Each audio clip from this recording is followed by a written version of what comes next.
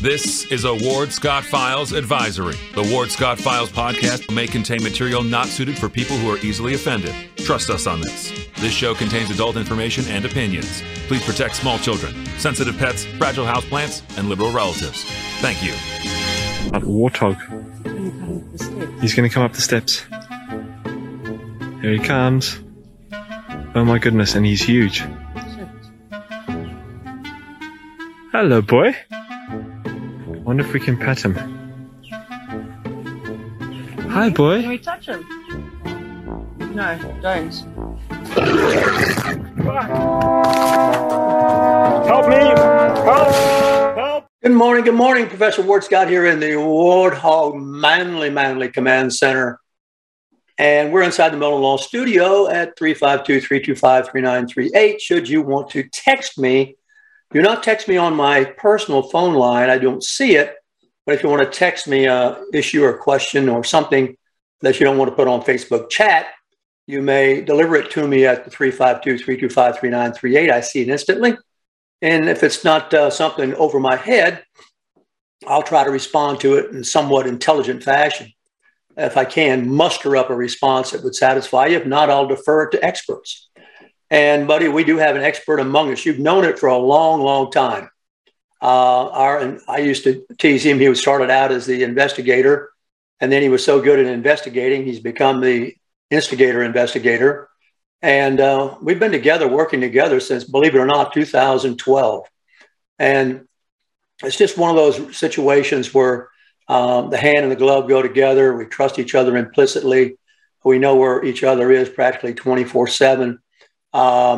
We're aware of things that we're thinking about and talking about. And he supplements the Ward Scott Files so well because he has now got a new description, which we haven't given him.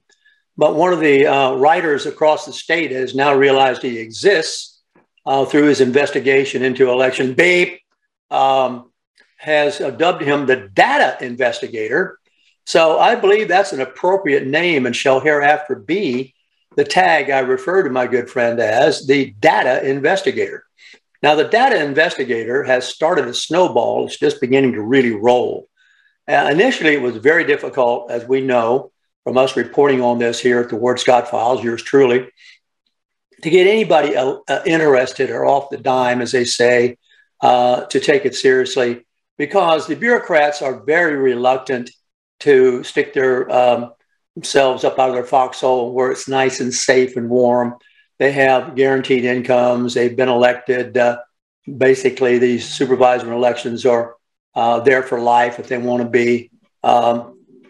They just don't. The state attorneys, or unless they really are goofballs, should be automatically renewed, so to speak.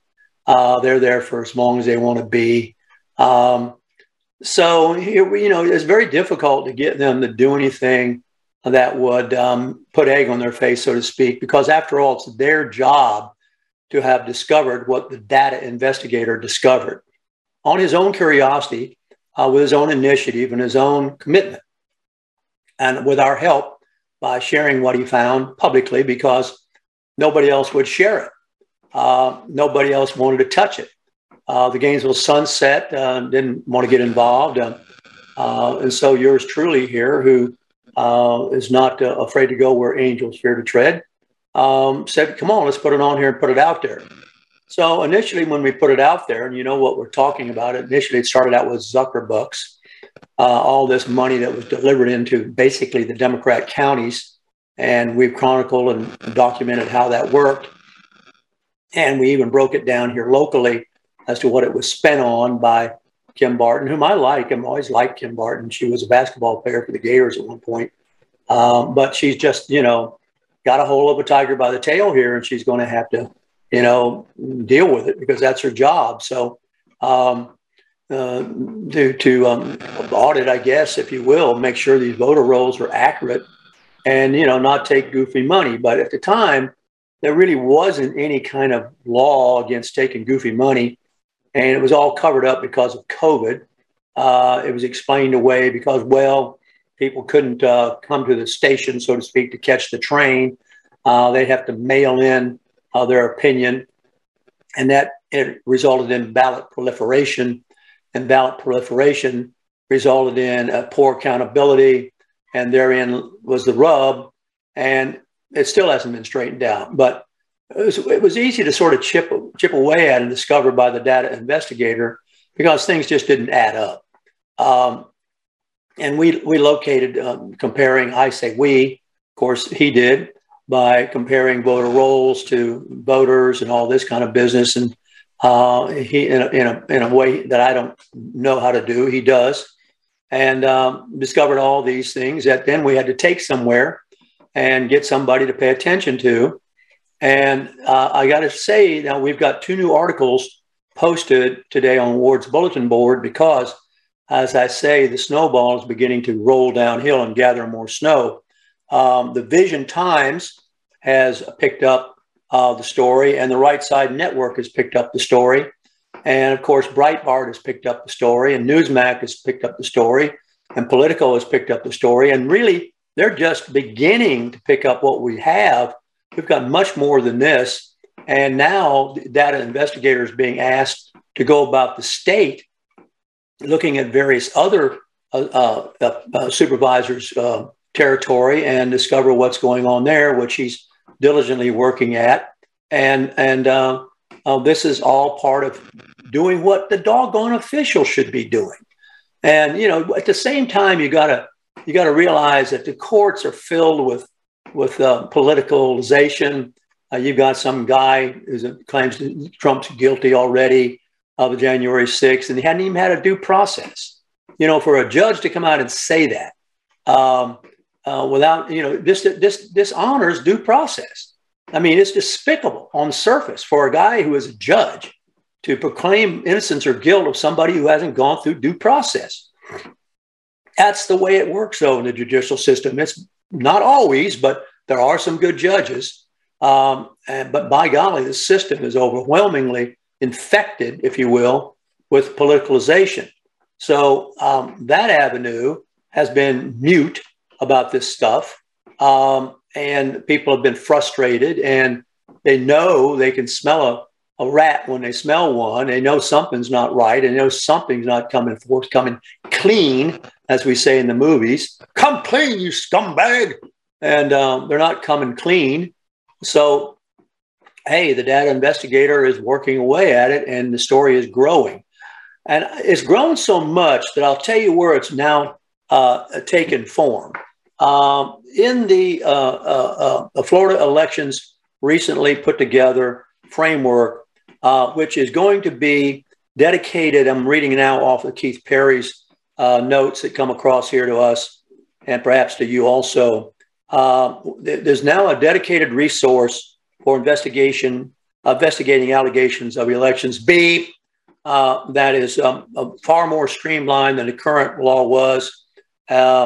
And this is also urgently needed if you take this into account, that there are more and more people moving in to this state every day. Just look at the trees here in Tree City being chopped down. It's maddening. We're going to get into that later in the show, what that means to the Biden tax hounds. So all these factors that have come together, coalesced, if you will, required some kind of intelligent, methodical, logical response, which, of course, would be criticized by the Democrats instantly. So the session here has addressed this last Florida legislature. And I have to say that much of the work that the data investigator has done has reached the ear of the governor, no doubt, and the legislators. We know, particularly of 2 that we've kept informed all along, who know full well about it. So even so, the legislature had to do some things to make it, not everybody has a driver's license. So the Florida legislature made state ID cards free for any registered voter who needs one. That's not made the press. That's, I dare say you won't find a Democrat who's going to address that or even going to bring it up, because, you have to have an ID everywhere else.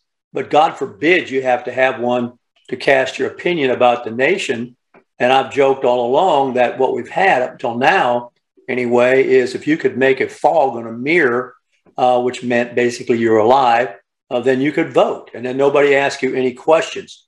So now, during this 2022 regular session, Senate Bill 524, and of course House bills correlate with it, created an Office of Election Crimes and Security within the Department of State to aid the Secretary of State in duties that relate to Election B. And, the office is going to review the reports of election law violations, irregularities. It's going to conduct inquiries and investigations. It's going to oversee a voter beep hotline, and it's going to employ non-sworn investigators to conduct any and all investigations they want to conduct. And I'm sure that the data investigator will be at the top of the ladder of all that. It's also going to commit to security of vote by mail balloting. It's going to require the Department of State to conduct a study of all issues involving the feasibility and development and implementation of a plan that would govern this vote by mail balloting to ensure we have election integrity. It's going also, one of the goals is to protect voters from identity theft and to make sure that all this is transparent. And, it's going to update the drop box terminology to secure ballot intake stations or more accurately reflect the function and security that are related to such a function. It's also going to increase the required, and this is, I think, where we did some of the lifting. Certainly, I think the data investigator did. It's going to increase the required frequency of voter roll list maintenance activities. They're going to have to look at those annually. And every year, you're going to have to take a look at those rolls and see if those things make sense and if they are up to date and grandma who's died isn't busy voting. It's going to also add the Department of Highway Safety and Motor Vehicles compare information regarding deceased voters. We're going to try to put a curve on that. It's going to require clerks of court to monthly report to the Department of State any information on terms of sentences of people convicted of felonies in the preceding month. That's a biggie. That's really where the data investigator has done some heavy lifting. He's ferreted out and documented indisputable evidence that people who were felons who had not paid restitution should have paid it before they voted, and they didn't, and they voted. And so this is putting pressure now on the clerks of court. Why weren't they doing this before is the question. Why does it take citizen involvement, such as what we're committed to at the Ward Scott Files? Why does it take citizens' involvement to watchdog these people who are making these huge salaries? If you're clerk of the court, you're practically clerk of the court for life. I think Buddy Irby was there till he quit and got tired. Now his son's in there. He'll be in there till he quits and gets tired. My good buddy Power over at the tax office will be there forever until he gets tired. These people are charter officers and they have responsibilities. So coming down from the top, if the pressure, if the responsibility is not recognized and exercised at the local level, then the people turn to the top. And we have a governor, by golly, who will take and listen to the people from the bottom. Now, just imagine how important this voter accountability is. We dodged it's what's called an open boat by Stephen Crane, a narrow clip where the open boat is almost swamped with water from a big wave. Wow, that was a narrow clip, one of them says. We had a narrow clip with this Gillum. I mean, my God, can you imagine the mess this state would be in? None of this we're talking about now would be possible. All of it would have fallen on deaf ears. All of it would have been subject to all kinds of, I don't want, you know what I'm saying. And that was just a squeak a vote, if you will, victory by DeSantis. And I like to think we had something to do with that because we unearthed the no-tell motel stuff in South Florida. So, and we've also got Nikki Fried Frazzled now out of this equation because as I reported yesterday with the Florida Department of Law Enforcement, they don't include her anymore in whether she has an opinion or not. So, she burned her own bridge. So there's going to be a lot more accountability. Department of Homeland Security is going to have to give a monthly report to the Department of State about people who are presenting evidence of non-U.S. citizenship whenever they get issued a driver's license or identification card. And, this is a sad part because it should have been accountable at the border. And Biden, who is over here giving money to Ukraine for border walls, is not giving it to us for border walls. And this I don't want to get in. I didn't think I'd ever reach a point in life where I stuttered, but I stutter when I talk about Biden. I just sputter. I'm so disgusted by that guy and the whole process by which we came to have him. So there's going to be more transparency. Supervisor of elections are going to have to report on their website the number of invalid signature forms that have been submitted. We're going to have to know that publicly. It's going to authorize citizens' initiative review processes to be halted if the validity of signatures for an initiative petition have expired, to ensure the ballot summary and fiscal impact statement are evaluated more closely, and It goes. I'm going to go through it all because I think it's important to know that we've been heard here at the data investigation level, and this has grown and it's continuing to grow. And we've put all the articles now out on the Ward's Hot Bulletin Board if you want to take a look at it. So it's going to increase the criminal penalty from a first-degree misdemeanor to a third-degree felony for ballot harvesting. Excuse me. That's always been a loophole. I have seen it with my own eyes. I didn't know what it was I was seeing at the time because I was a neophyte, but by golly, I know what it is now. And, we're going to make it a felony to sign another person's name or fictitious name to a petition to secure a ballot, et cetera. We're going to expand the existing third-degree felony for release of election results prior to poll closing, et cetera, et cetera. It goes on and on. I mean, it's really serious about trying to rein some of this stuff in. And Florida, it's so important for Florida, all the states. We got a couple of states that are really growing. Texas, which is very similar to the way we behave, and Florida. And as we go frequently, so goes the national elections.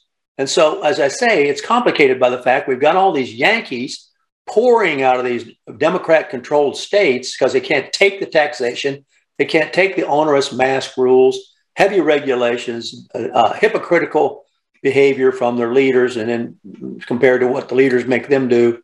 And so they're coming to Florida. And you can take a look out your window and see what's happening. And it's Yankee money that's doing the development around here quite often. It's people, somebody asked me a moment ago, why is the Hankin Group, I know those people very, very well, why does the Hankin Group have Philadelphia money buying and developing property on 241 behind the Publix there? Because the Yankees have run out of places to ruin in the North. And they've got tons of money. So they've built out the North. And so, golly, come to Florida and get down here and ruin it. So they don't care. And we don't have a way of stopping them. So here they come. So the spinoff of this is you better have this election stuff tightened up and make sure that you've got fines, that you know about harvesting, you know about this. I think we got Zuckerbuck stopped. I don't think they'll be able to pull that thing off again. And, God forbid they should try, because I think we'll be on it. We'll pounce on that. But even so, that came in under the wire. We didn't know about it till after the fact. You don't think that Barton said anything about it publicly, do you? I mean, so they didn't, she didn't squeal to us and, oh my golly, I've just had this influx of, I think it was $600,000, I've forgotten now, $600,000-$700,000. And, if she ended up having to give $200,000 of it back, tried to spend all of it, I think she spent $400,000 or $500,000. I could nail those numbers down specifically because I got them in the notes, but I'm just talking from memory now. But the fact remains, I mean, a lot of it went to absentee ballots. And so we were the ones that really magnified that and broadcast it and made sure that it reached the ears of people around in these various districts. And we got, data investigators spread the news to a number of other supervisors. And I got to tell you, some of the responses he got from some of these supervisor elections were, oh, yeah, I'll go pound sand. It's not statistically significant. Maybe we got one or two.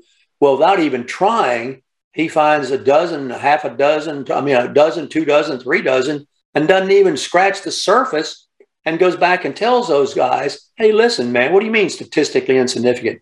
Tell that to a local election. Tell that to Gillum. Tell that to DeSantis. Tell that to Al Gore. Come on now. What do you mean statistically insignificant? Does that give you excuse for not carrying out your job and doing what you're supposed to do and giving integrity to the system? Well, if it does, then we've got to do it ourselves. And we do it. And thank goodness we've got, in Greyhound, we've got a governor who heard it and is not afraid to take action. So this is the election kind of revision, if you will, in the state of Florida that is so important. And by golly, believe me, we can find all sorts of evidence that will give you a reason for doing it.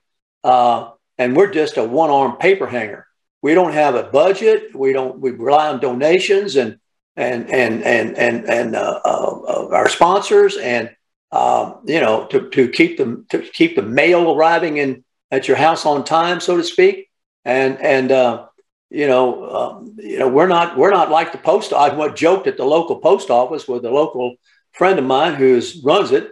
I think he's been there for over 50 years, has no plans of retiring, a good guy. I joked with him the other day and I said, my golly, man, I'm paying more for a stamp and getting lousier service. How does that work? How does that work? That's not supposed to be a way that works. In private industry, if I paid more for the service or the product and got a lousy service or a worse product, I'd quit using that business. I ain't got no choice practically on the post office. Well, you can go out here, I guess, and pigeon it or something. But, most of the time, I know we got UPS and this other stuff, but most people go down there and stick a stamp on an envelope and drop it in the box. So, and the stamp goes up and the delivery goes down. So it only in, if you ever wanted to really have a litmus test on how the government works or can't work, go to the post office and trace it from there. And you got a perfect microcosm. The people in there are all nice. But they're not in a hurry. Come on. There's no reason for them to be in a hurry. I worked in food services for an assistant to the executive chef at Martin Marietta. And I can tell you what hurry is. When you got to feed people and get that food out there on time, make sure it's consistently good and hot. And we fed at Martin Marietta as assistant to the executive chef when I was working my way through school. We fed the creme de creme. We fed Nixon. We had Werner von Braun. We fed people like this. I had to have a security clearance because I handle the food. That's not a bad idea for any food handler really have to have. You talk about background checks. Do you ever take, I suppose you might take this for granted. You order whatever from a restaurant and it comes out there and you chomp right down on it. Well, what if you got a diabolical situation back there where you got a guy who's not all together and, the restaurant hasn't really found him or discovered him and he's got some insidious thing like that. You can say, well, it's never happened. You don't know what goes on in the kitchen. Believe me, you don't ever want to upset the people in the kitchen because you ain't back here to see what they do. So I would say, that's a perfect kind of analogy. Why you need to have some sort of scrutiny on account of because you take things for granted. You take it for granted, your food's going to come out there. It's going to be edible. And it's not only going to be edible, it's going to be safe. And I can tell you that that's something that we didn't assume at Martin Marietta, which was a missile factory. I had to have security clearance, and of course the chef had to have security clearance, and of course everybody we fed 10,000 people a day, but in the executive lunches we fed maybe 100, and that was a whole different thing. That was made specially for those executives, and I can tell you the reason I was picked to be his assistant was because I could anticipate his needs.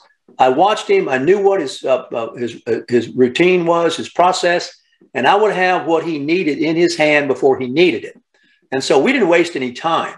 And he could write menus in 5 different languages. He was from Italy. I mean, it was quite a deal now. And it was one of the more interesting experiences I've had is working for somebody as demanding and as with standards as high as that. And buddy, when you get a guy feeding the vice president at that time, I think it was vice president of the United States, you and other dignitaries like that, you better have your act together. So, excuse me, I'm going to take a break here in a minute, or just take a sip of coffee here for a second. So that's my reportage right now on what's happening with the election and how this program and how our people have had no doubt something to do with the growing size of this snowball, which is gaining speed as it goes down this analogous hill here, metaphorical hill. The other thing I just want to comment briefly on is, man, what an exciting deal this is turning out to be. You know, I'm a fan of the women's basketball. I think that I'm also a fan of women's softball. And it's because of the tremendous skills of these ladies and how hard they play. I've reported to you that for the first time, the NCAA allowed the women, you probably haven't noticed it, but it's on top of the scoreboards and all over the place, to use the March Madness phrase for the women's Final Four, which heretofore has not been used, and they were not allowed to use it. They were second fiddle. The men could use it, but the women couldn't. Now the women use it as well. And that game last night was a double overtime that went on with those two teams. That was as thrilling. Connecticut, and I believe the opponent was North Carolina State. I'm blocking on it right now, but man, was it a game. And strategy, tremendous low play, guard play, 3-pointers. I think it's just putting the men to shame, and I'm a big fan of them. So it's going to be the final is going to be sort of the perennial powers, UConn and Stanford, and that's okay. They've had a long time to build their programs. I think the Stanford coach is the most successful coach in the nation right now. Coach of the women's basketball team, been there forever. The name slips me right now, but that was really something to take a look at. I'm going to get back in a moment. I'm going to talk a little bit about, we've been watching the LGBTQWXYZ thing develop and how this is hurting Disney. Disney has come out and confronted the governor on this LGBTQWXYZ deal. And they've completely mislabeled, and the press has deliberately, because, see, the press are scared to death of sensible people. They smear Trump. They smear DeSantis. They got this canceled bunch out there of nutcases. They're hysterical and driven by their emotions. They try to get in your face and intimidate you, all that kind of stuff. But the thing is going to backfire at Disney, I think.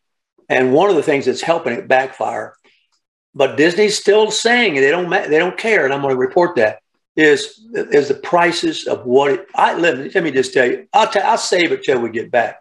And then I want to go into also, I've titled the show today, The Slap. Of course, I'm not going to show the slap. I've seen the slap. I don't watch the Oscars. I don't care about Hollyweird. Holden Caulfield had an opinion about it. He had an older brother named, I think his older brother's name was referred to as DJ. And Holden Caulfield couldn't stand the older brother because he went out to Hollywood to the bologna factory. Back in the 50s even, J.D. Salinger's character, Holden Caulfield, referred to Hollywood as a bologna factory. And of course, he thought it was the greatest concentration of phonies of all the phonies that there were in the world. Phony was a word that was very much used in the 50s by those of us who read Catcher in the Rye by J.D. Salinger, which really was the 100-year later version of Huckleberry Finn, a fantastically successful book. And, I'll be talking a little bit about Disney when we get back from our break. So it is all got to do with inflation. It's all got to do with the Yankees coming here. And it's all got to do with the crazy, crazy Biden economy, which I'm going to do a little analysis of for you. Be right back on the Ward Scott Files after a break for our loyal people. Stay tuned. This is Ward Scott, and I want to thank all our sponsors who keep the show going and pay the bills. The Ward Scott Files premium sponsors are Crime Prevention Security Systems, large enough to serve you, small enough to care. The Ward Scott Files gold sponsors are On the Spot Dry Cleaners, Okita America Martial Arts, R&R Construction, and Style Cuts. If you are interested in promoting your business on the show, you can visit our website, www.wardscottfiles.com, and click on the Advertise Here banner on the right side of the page, or call my friend Freddie at 352-284-3733. Again, thank you to all the great businesses that support the Ward Scott Files. And remember, if you like the show, thank our sponsors and support the businesses that support us. If your brains were lard, you couldn't grease a small frying pan. To call you stupid would be an insult to stupid people. Achtung, Achtung, the papers are not in order. Step out of the line and report to the inspection station. We are going to search your belongings. Mach schnell! That warthog. He's going to come up the steps. Here he comes. Oh my goodness, and he's huge. Hello, boy. I wonder if we can pet him. Hi, boy. Can we touch him? No, don't. Help me! Help! Help! Thank you. Welcome back to Ward Scott Files. Professor Ward Scott here in the Warthog Manley Command Center cave inside the Mellow Law Studio, inside the piney woods of north central Florida, God's country. And, geez, I had to listen to mooing cows all last night. We had to separate a couple of cattle here because we have one adolescent female who will not leave mama alone, who has a young baby, and therefore is hogging the milk that the baby should be getting because the adolescent female just refuses to be weaned. We're going to take care of that. So we separated them. And then I had to listen to the mooing cow all night because I guess mama thought maybe that adolescent female really should be weaned. And mama, every once in a while you run across a situation like this in nature that you have to sort of intervene as a human being and say, nah, we can't do it that way. Mama can't support milk for both of you all, and you don't need it, you big heifer. Get out of here. So you have to exercise some discipline and take matters into your own hands. It was kind of roundup time here yesterday, separating them, and I guess you would have enjoyed watching that. It's always kind of exciting to round them up and get them going. In the big herds out in the big pastures, you got to have dogs and horses. We use golf carts. So, that's just a little aside here for you. But I got to tell you, I got to give you a confession. First of all, I have never been to Disney, and I refuse to go to Disney.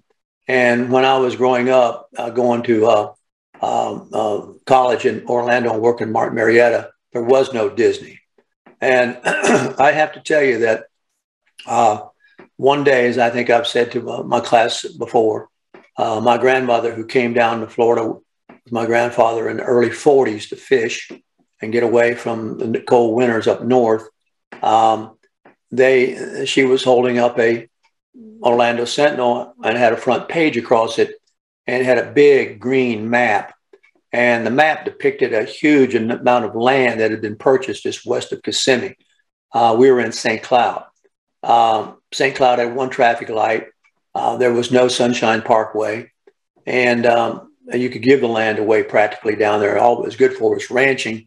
It took Brahma cattle to withstand the heat. We really had real roundups by horseback and dogs and camping out and all that business. Bring them up to Kissimmee. to Cowtown.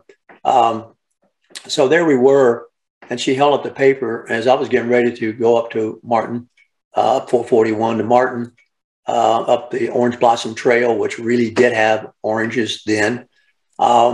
Smelled, man, what an odor of an orange blossom is. It is like nothing you've ever smelled.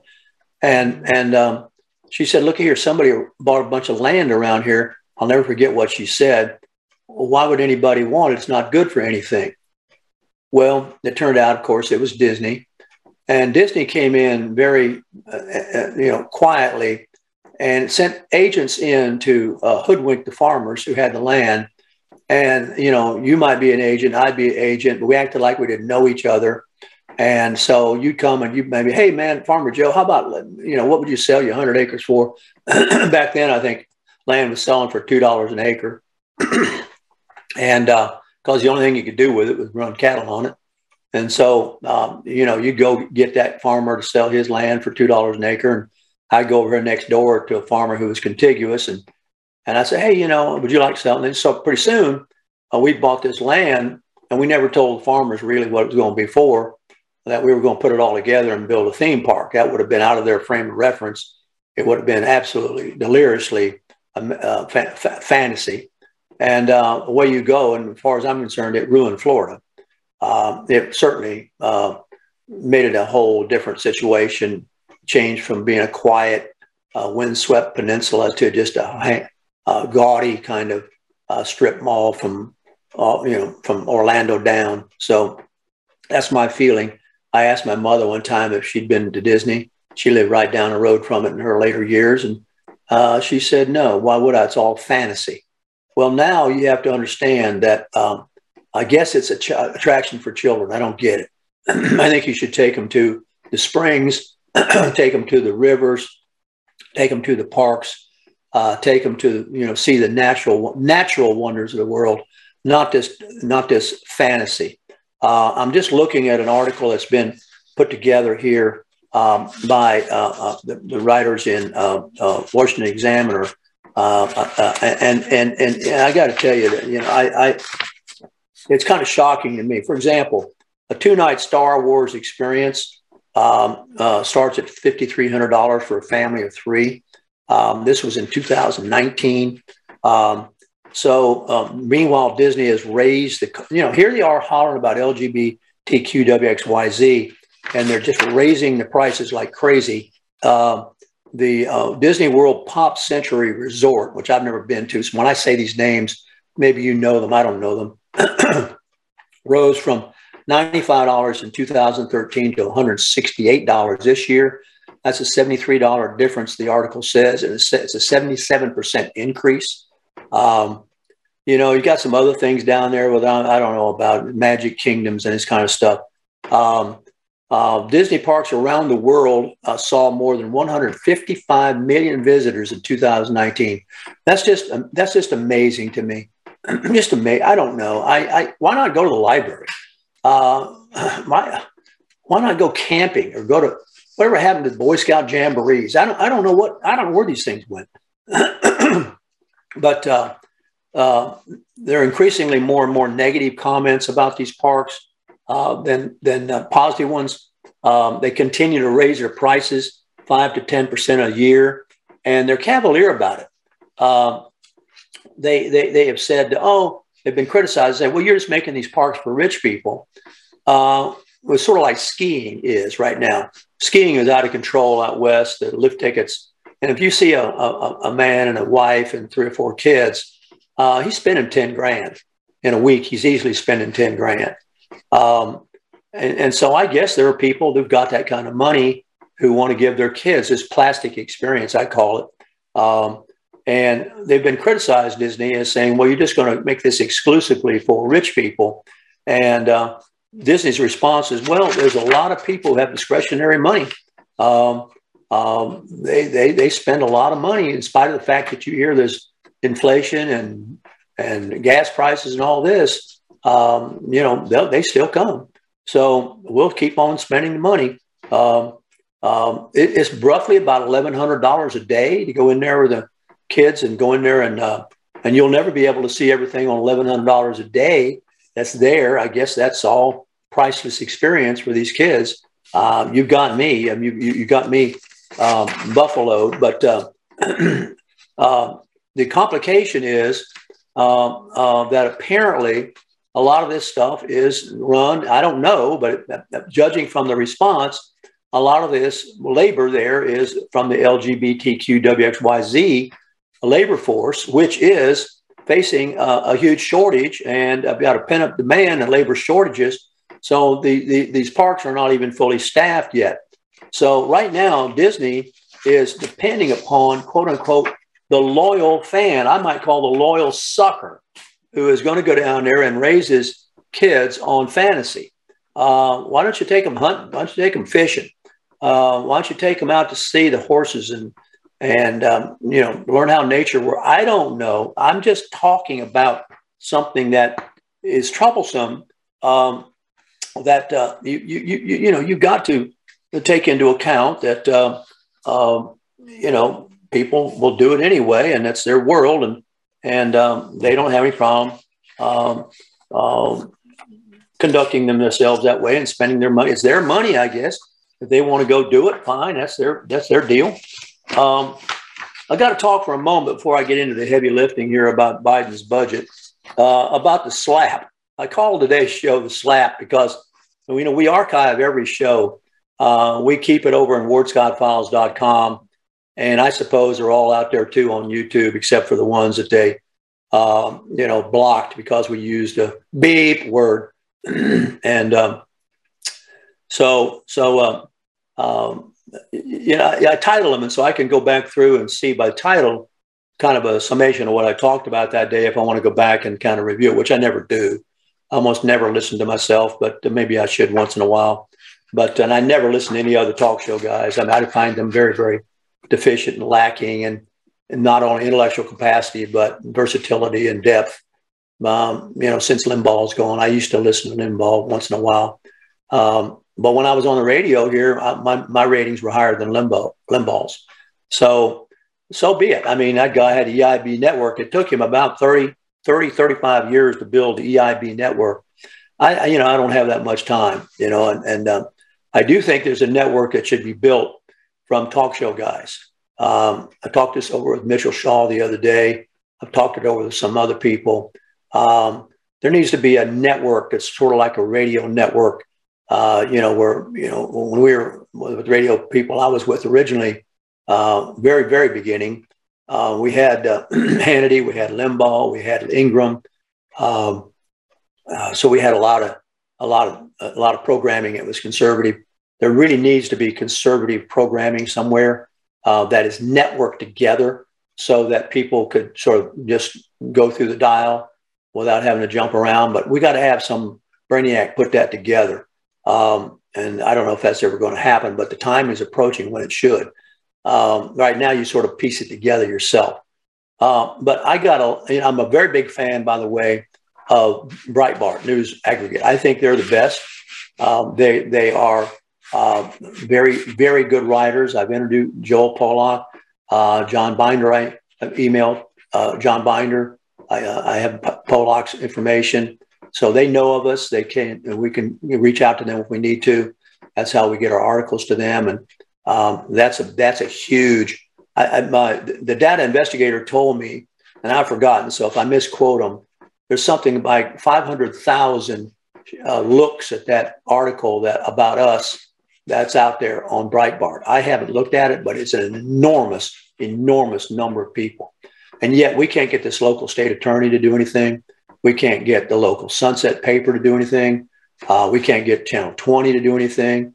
That just shows you how much people are interested in what's going on and how hungry they are for some sort of presentation that will develop in depth some of the issues that have to be cleaned up in some of the other media outlets because they don't fit the narrative. But this is funny about this. I could care less about Hollywood.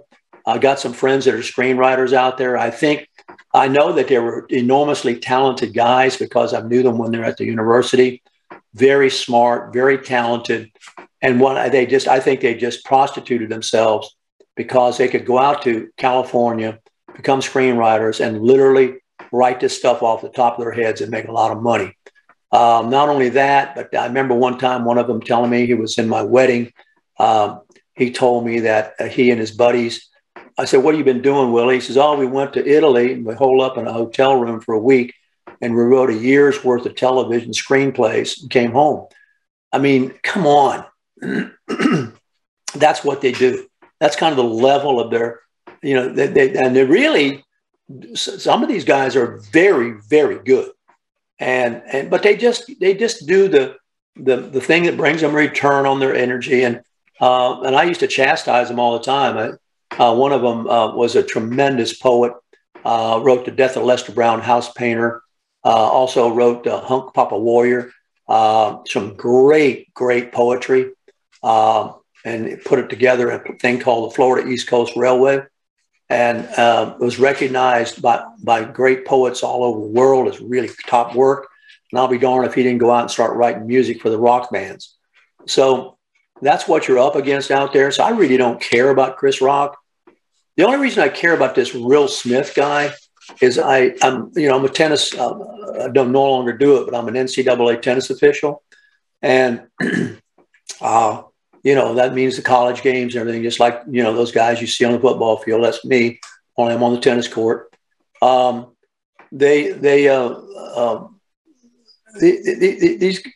These Williams sisters are special. They are unique. They are a story worth telling. And I was watching the Tennis Channel the other day as I watched the Miami Open, and the man who was the original coach of these two ladies was being interviewed. He said that the movie was great, that they had it exactly as it happened. And so my lament for all this crap is what it did to the Lennon's story. I'm not going to go watch it now because it's got this guy Will Smith in it. I don't like the guy. I mean, anybody do something stupid like that, I don't want to go see him in anything. And Rock, whatever, okay, I don't care. Comedy has been killed by Hollywood. But, and there's people who believe this was all staged to bring up the dismal ratings of the stupid Oscar thing. It lost its dignity a long time ago.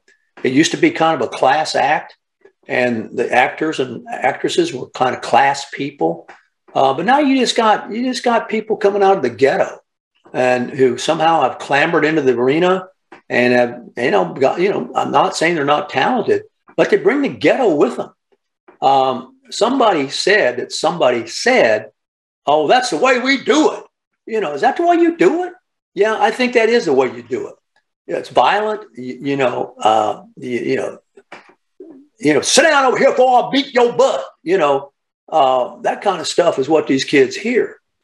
And for this to be publicly displayed at what once was a dignified kind of, even though it was still the baloney factory ceremony, is really kind of over the top. And so I was reading, what Nick Nolte had to say about it, whom I think is a really great analysis. And he says, of course, the lady suffers from this alopecia, but there's a story behind that. And the story behind it is that she's not been faithful to him. He's not been able to, well, I'm going to say exactly what the boxer said.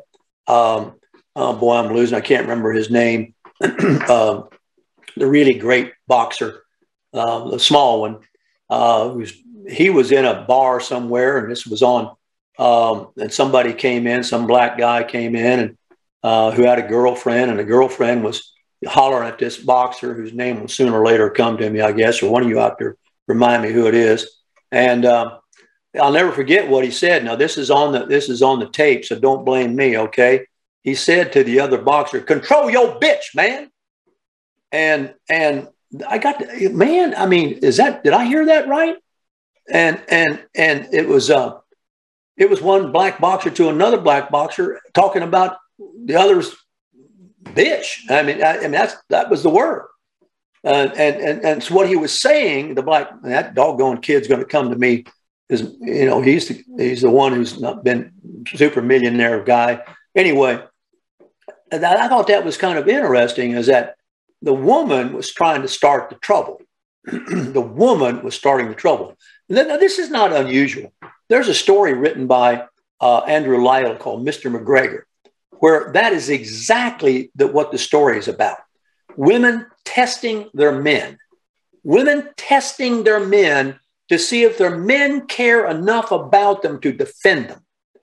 If you want to read that story, it's called Mr. McGregor by Andrew Lyell. It is all about that very thing. The woman testing the man by seeing if the man will defend her. And this is what Nolte says has happened here, because Smith's wife throw the alopecia out. It's not an issue in the psychological dynamics of this, has been, quote unquote, unfaithful to him. Okay? Unfaithful to him. So the analysis that Nolte comes up with, what would have motivated Smith to do something stupid like this publicly in front of an august ceremony like the Oscar, whatever it is supposed to be, would be his being manipulated by the female. Actually showing, and there's men like this. Now, I know men who are enormously restrictive about what their female can look at. I mean, down to what they can look at. And guess where that comes from? That bonds a female to the male, because the female then feels like, by golly, that, I suppose it cuts both ways. That person, that guy cares about me enough to, and so they'll test it every once in a while. And this is the most interesting treatment of this goofball situation that I've run across. And it's one which I understand. Being a manly man, I understand all this. And it is interesting that she has been untrustworthy, apparently, unfaithful, apparently. And in order to, and apparently she had a relationship with Tupac Shakur in the 90s. And that was, I think, pre-marriage. And that has to do with, well, that's how we do it in the ghetto, I guess, is what that woman meant, black woman whose name I've forgotten, I said. So this is all about whether the man has courage, whether he's a coward. So the jealousy is a personal demonstration of the love, if you will. Now, we're getting into some murky stuff here, but this is the opinion of the psychology behind this apparent uncontrolled rage-filled overreaction, which is a term Nolte uses. It had nothing to do with Chris Rock. It had everything to do with Smith's need to reassert his manhood in front of a world that knew what his wife was like. Huh? And as the writer of this analysis says, that's just my opinion. So isn't that interesting? Psychological battering, infidelity, violence, weaker males, dominant males. Control your bitch, man. Who was that boxer? One of you guys tell me out here on Facebook chat. I don't know. I guess you all don't know who it was either. He's the really successful. I'll think of it as soon as the show's over. I mean, I've always remembered that. Huh? No, it wasn't Ali. God, no. Ali could care less. It was one of the middleweights or lightweights. Wasn't Ali. Ali wouldn't care. Well, Ali would never get into that. I don't know too many that would, really. I mean, I knew at one time Bone Crusher Smith pretty well. Bone Crusher Smith was the heavyweight champion. He wouldn't have gotten into that kind of stuff. No, wasn't Michael Spinks. Who is a dadgum? I'll know it as soon as I get off the air. He wasn't a heavyweight champ. He was undefeated, lightweight, middleweight, something like that. Somebody will come up with it in a minute and save me from being a fool here. Well, I got to just close out with one. If you come up with it, well, go ahead and blurt it out there, because I'll go nuts trying to remember who it was, and I'll think of it in a minute. Just want to report to you that the Washington Examiner by Stephen Dinan, the Washington Times has determined, I got to be careful again with my language so that the censors don't get me, that there were in 2020, let me see where this was, 6 swing states. In 6 swing states, the quote unquote 6 swing states, make sure I got this right, there were 255,000 excess votes for Biden above what can be accounted for. This is, I can say this is going to come out. Foul deeds will rise, though all the earth overwhelmed them, 2 men's eyes. That's Hamlet. In some of the swing states, you had voter beep alleged. And in some of the states, swing states, you had counties where voter beep wasn't alleged. And yet you had huge increases in turnout.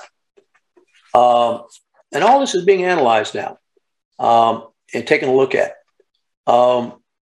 There are a lot of reasons for this, which I think we'll get into more as our stories roll like a snowball downhill.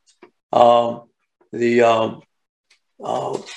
a question. There's no clear reason why absentee turnout alone should increase just in Democratic jurisdictions. That is something that raises a red flag. There's a lot of things that are being looked at. Meanwhile, the furious attempt to smear anybody who would question any of this goes on from even the level we're operating at all the way up to some judge declaring Trump guilty without ever having Trump go through due process. So these neighboring precincts are being looked at. Stanford University professors are getting involved. And some of the liberal professors have accused the people who are crunching these numbers as using quote unquote faulty data. It's all in the data. It's all in the data. And I think sooner or later, probably later, well, George is being looked at closely, very closely. And Floyd Mayweather, Ray Stern, you get the prize, man. I got to take you to lunch, brother. Floyd Mayweather, you got it, brother. Floyd Mayweather. He said to the other boxer, no, it wasn't Marciano. It was Mayweather. Marciano didn't care about that. Floyd Mayweather said to the boxer he was going to be boxing, and I've forgotten who it was, who came into a bar where he was with his, the other boxer came in with his wife, a woman. I don't know if it was a wife, but it was to Mayweather, it was a BIT. She was the one who started. Isn't it interesting? The boxer who's going to challenge Mayweather comes into the bar. There's Mayweather. The woman with the boxer who's going to challenge Mayweather starts heckling Mayweather. Now, Mayweather's enough of a gentleman. I guess this is the way it works. He's not going to go over and slap the woman, okay? He's not going to do it. But he will beat the tar out of the boxer if he don't control his woman. Control your man. I would like to. No, Rick, you've done nothing deserved lunch, Rick. You didn't come up with the answer. That's typical. My buddy Rick Reichardt trying to mooch in on a lunch that I'm going to give Ray for giving me the right answer when Rick didn't know diddly squat about who Floyd Mayweather was. But anyway, I think that's pretty interesting. I'm going to try to find that darn tape. It must be out somewhere on YouTube or something where Mayweather says, I'm not going to slap your woman, man, but I'm going to slap the tar out of you if you don't control your woman. I think that's what happened. At least that's what Nolte thinks happened. When the biatch slap occurred, the slap we call it today, at the Oscar Baloney Factory Awards. Have a great day. Warthog Command Center out.